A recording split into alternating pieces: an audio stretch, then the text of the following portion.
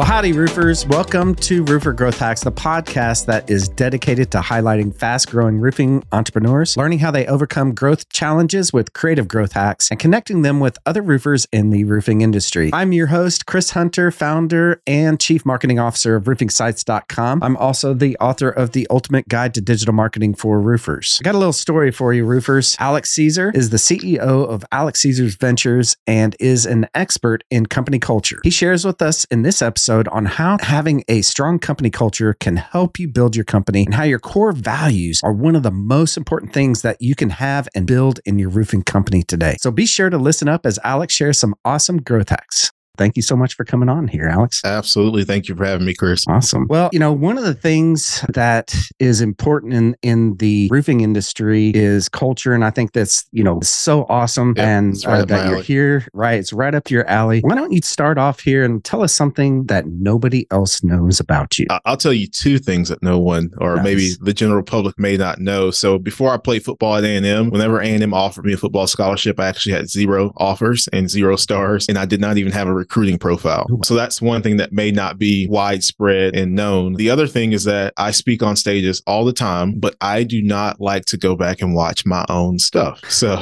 it's taken me a very long time because obviously you want to get better and critique yourself, but there's something, and I'm probably not the only person, about our own voices when we're just like, ugh, it makes us cringe. So as much as I speak, it takes a lot of energy to go back and listen to myself and see what I can do better. I am 100% right there with you, brother. I mean, I hate doing the same thing. So, but I agree. It's hard and it's something that you have to do to get better at our craft, right? Absolutely. So, awesome. All right. Well, so let's dig into the football thing real quick, right? So you played football at Texas A&M? Yes, sir. Yeah. The wild story behind that is I played at A&M kind of during the Johnny Manziel era, and A&M actually had a traveling camp at my high school. They called my head coach and said, "Hey, we just had a school cancel on us. It was the last year these camps were legal. Can we use your school to have a football camp?" Well, who turns, Kevin someone down? So they came to my school. I had no plans on going to the camp. And apparently our ground staff had forgot to cut the grass. So it's about 8 inches high. Oh, no. And I had been hurt every single year in high school. So I had hardly any football film. Going into my senior year, that's not good news if you don't have an offer going into your senior year. I ran a 40-yard dash and I start to see heads turn and coaches started to whisper. And someone walked up to me. He said, "Hey, son, can you do that again?" Absolutely. I can do it again. So I go back to the starting line. At this point, every coach at the camp is at the finish line timing me just to make sure that Coach McKinney's thumb wasn't broken.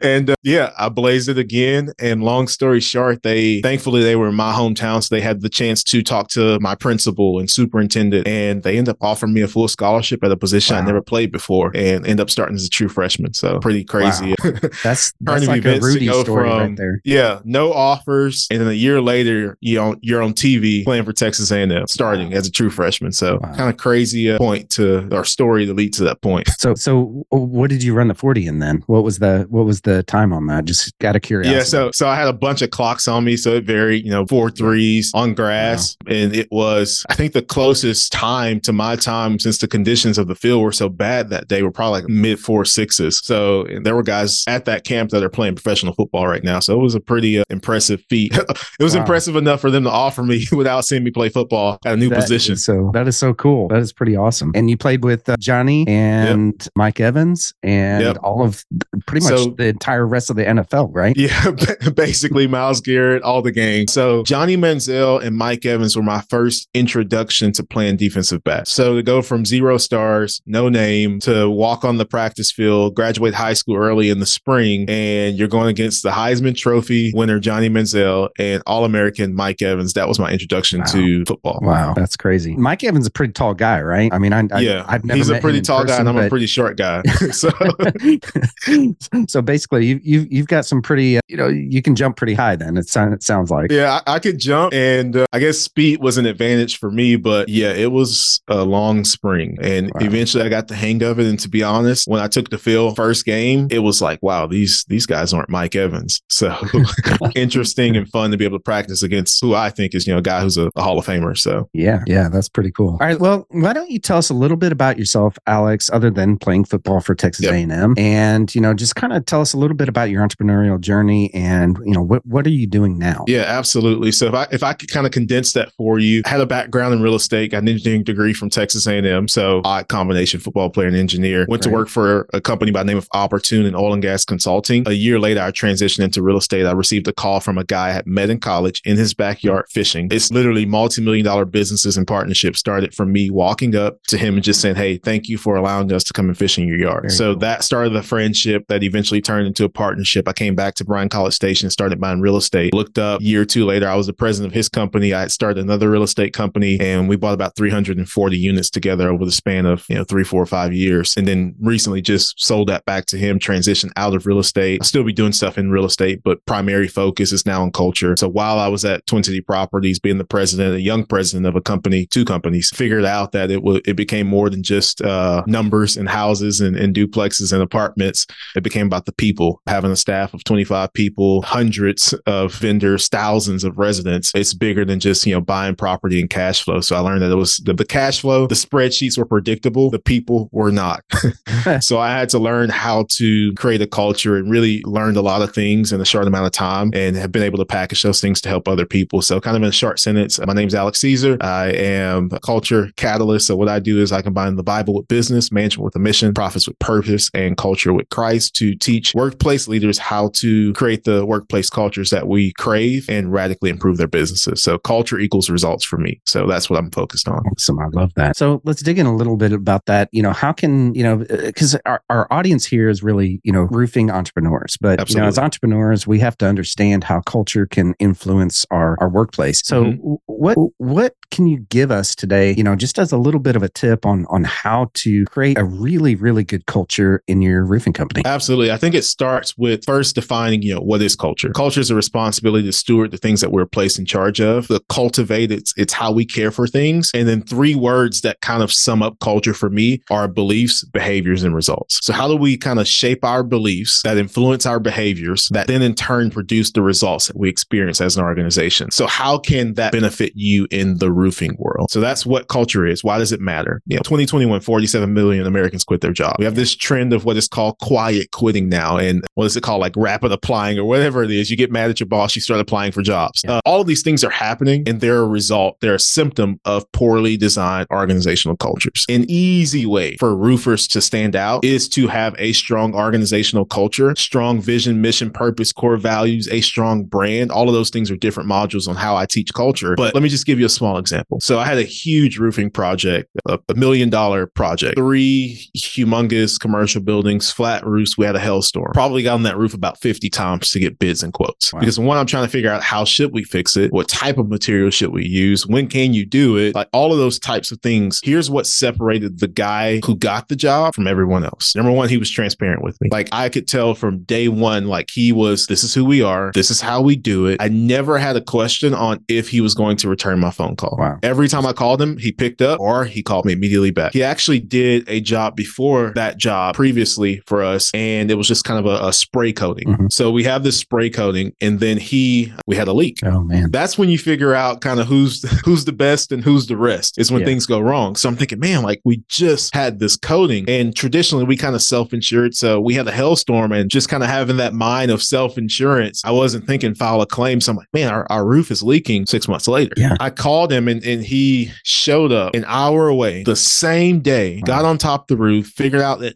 there was some hail damage to the roof, walked us through filing the claim, helped us file the claim, fix the roof. And then after that, we have a brand new roof, and anything that went wrong in the process of it, if there was, for example, you uncover those flat roofs and it takes a while to put them back on a big building, a couple of days. And if there was rain and any water got in, he was walking around talking to the tenants. Hey, here's what's happening. We're replacing it. We have a temporary seal at this spot. You may see some water. Every single step of the way, I never had to question, is this guy who he says he is? Is he going to return my phone call? If something goes wrong, that's a lot of money to spend, $1 million on a project and not have it done the right way, and then not have a phone call return. So once you see that in the contracting world, it stands out tremendously. When you return that phone call, when you give that bid, when you say you're going to give that bid, all of those things will separate you from the competition just by showing up and being consistent. Absolutely. So was this the owner that you were working with, or was this an employee? Okay. I was actually working with the owner. Yeah. Okay. So, and he, awesome. He had a team out there, obviously, when they were replacing it, but he orchestrated a lot of the groundwork and the mechanics of everything. Interesting. So I was very impressed with, how he did things. And I think he's now franchised and everything and kind of taking steps away from the business. But yeah, so that stood out to me. Another thing is when you think about core values, for me, I think that values, call it the 3Ds of designing core values. They need to be decided. What are they? Defined. Like, what does that mean? So give terminology to that word so that we have a collective understanding of it. And the third step is they need to be demonstrated. Like, how do we actually show this? And that creates that feedback loop. So for example, if you're a roofer and you say that one of your core value is quality. Mm-hmm. Yeah. So, and then you go back and define quality. Like we use, maybe it's the highest standard of materials and our quality of work is ensured for X amount of years. If there's any workmanship type of errors or anything like that, we come back within X amount of years and we fix it. And then something happens and you follow through and demonstrate that, you've earned trust. Yeah. So it's not always being perfect. Like, man, we 100% of the time we do it right. I don't know if I trust that. Yeah. But when you're 90+%, you do it right the first time. And then when those problems happen and you fix them, you've almost created a stronger customer by having problems. Right. When they see that you fix your problem. So that can go a very, very long way. And then the next thing that happens, and actually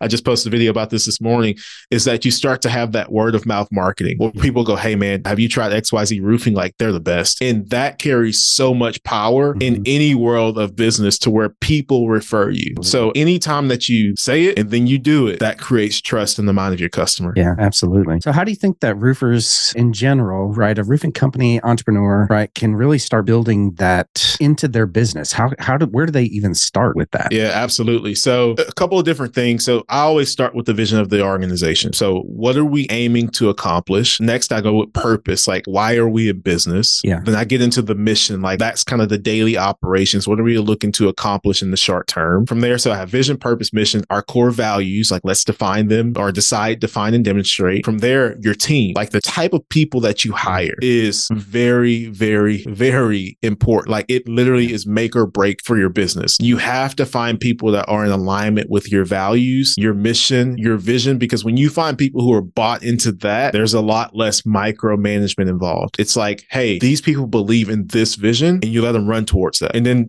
different types of ways of, hiring people. I call it, I have a lot of alliteration. So the 3 C's of hiring properly. Number 1 is competency. Are they actually able to do the job required with excellence? Number 2 would be character. So do they match our core values? Can we trust that this type of person fits in our organization? And then lastly is capacity, like making sure that you put the right person in the right seat. Like not everyone is going to walk in and day one be the CEO, obviously, but maybe they have a CEO personality that you can place them in a manager position and groom them for something else. In the roofing world, like maybe this person is better at coordination than they are at actually putting on a shingle. And you have to identify those things and figure out like where best do my people fit. So culture isn't just here's a vision and that's where we stop. Like we have to make sure that we have inspiration long-term, motivation for today and short-term. So all of those things kind of go into it. Core values that shape how we behave. We have to make sure that it's a total package when creating a culture of an organization. Love it. Absolutely love it. So let me ask then on, as we're talking about core values, what are your core values? Yeah, absolutely. So for my organization, I'm big on like acronyms because I want people to be able to remember like what we say and what we do without going, okay, let me memorize this. Yeah. So for me, it's love, integrity, vision, excellence, and service. And that equals lives. So that's what I'm out to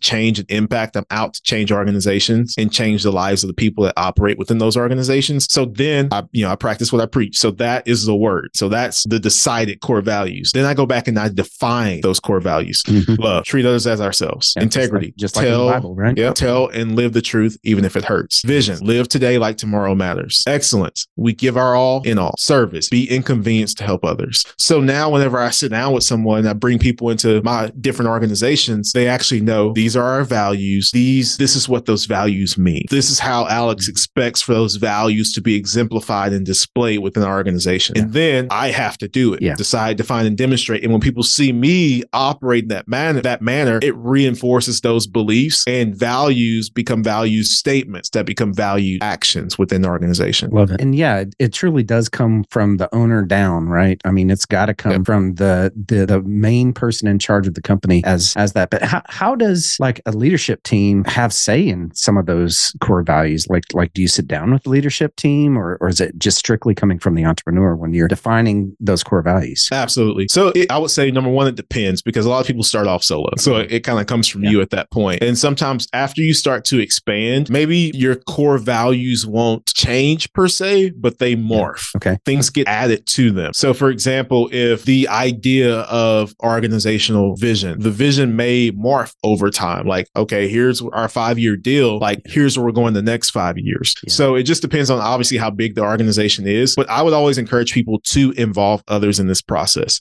Number one, it's because it gives them ownership of the idea. So it's kind of the difference between asking for an opinion versus advice. Advice brings you into my flock and says, how can we better do this? How can we do this better? Like, how do we make a change? And then when your leaders get to go, man, I think this is who we are. And we do things this way, you get a different perspective. Because sometimes when you're just trying to do things by yourself, you don't have that full scope of like, this is who we actually are. And I would even go a step further. Here's kind of a little hack. Okay. So involve your leadership team, but if you've serviced people, listen to what they say about you. Okay. Because that gives you clues into maybe your core values, your organizational purpose. Because for example, let's say if you go to Google and you have 50 reviews, and a lot of those views are, man, they really treated us like rock stars. Man, the way that this roofing company, they answered the phone and they did this. Maybe customer service is a huge core value for you. Right. I have never seen a product as durable as what they offer.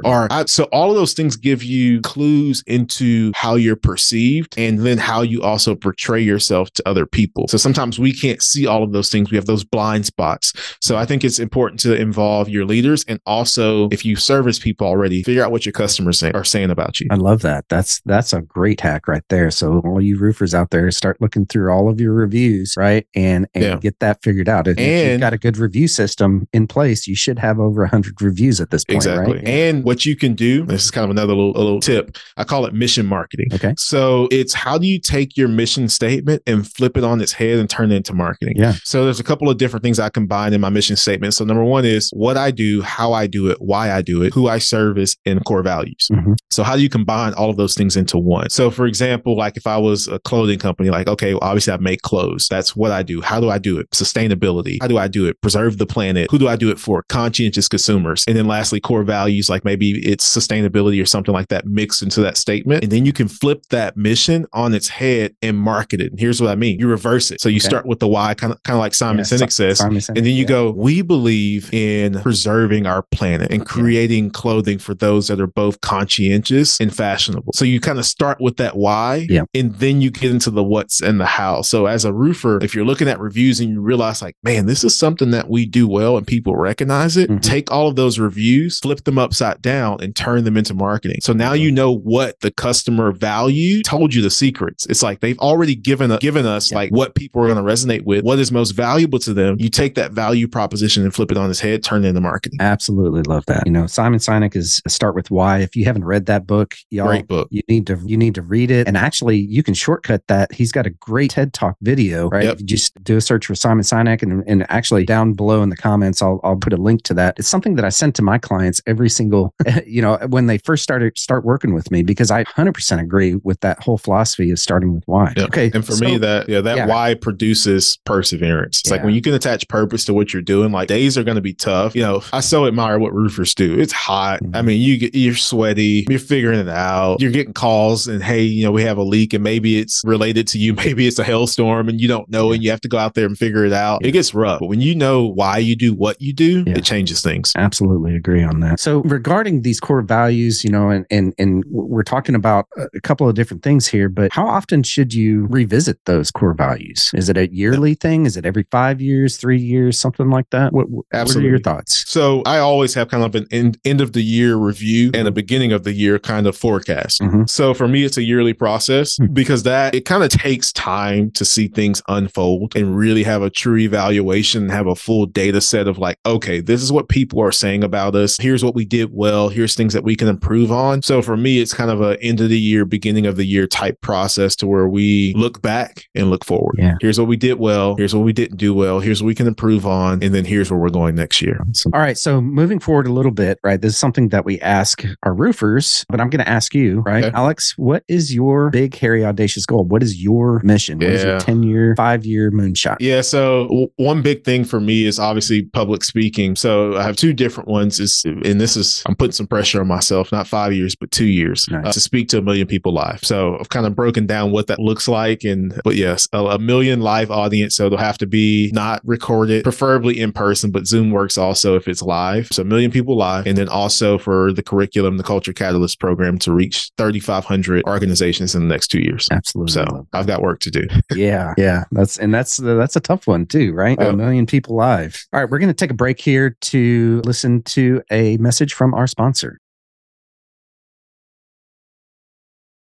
All right, we are back and we are heading into the lightning round. All right, the lightning round rules are simple. You have 1 minute or less to answer each question. You ready, Alex? I'm ready. Awesome. I'm known for being fast. Well, that's right. You're way faster than me. Let me put it that way.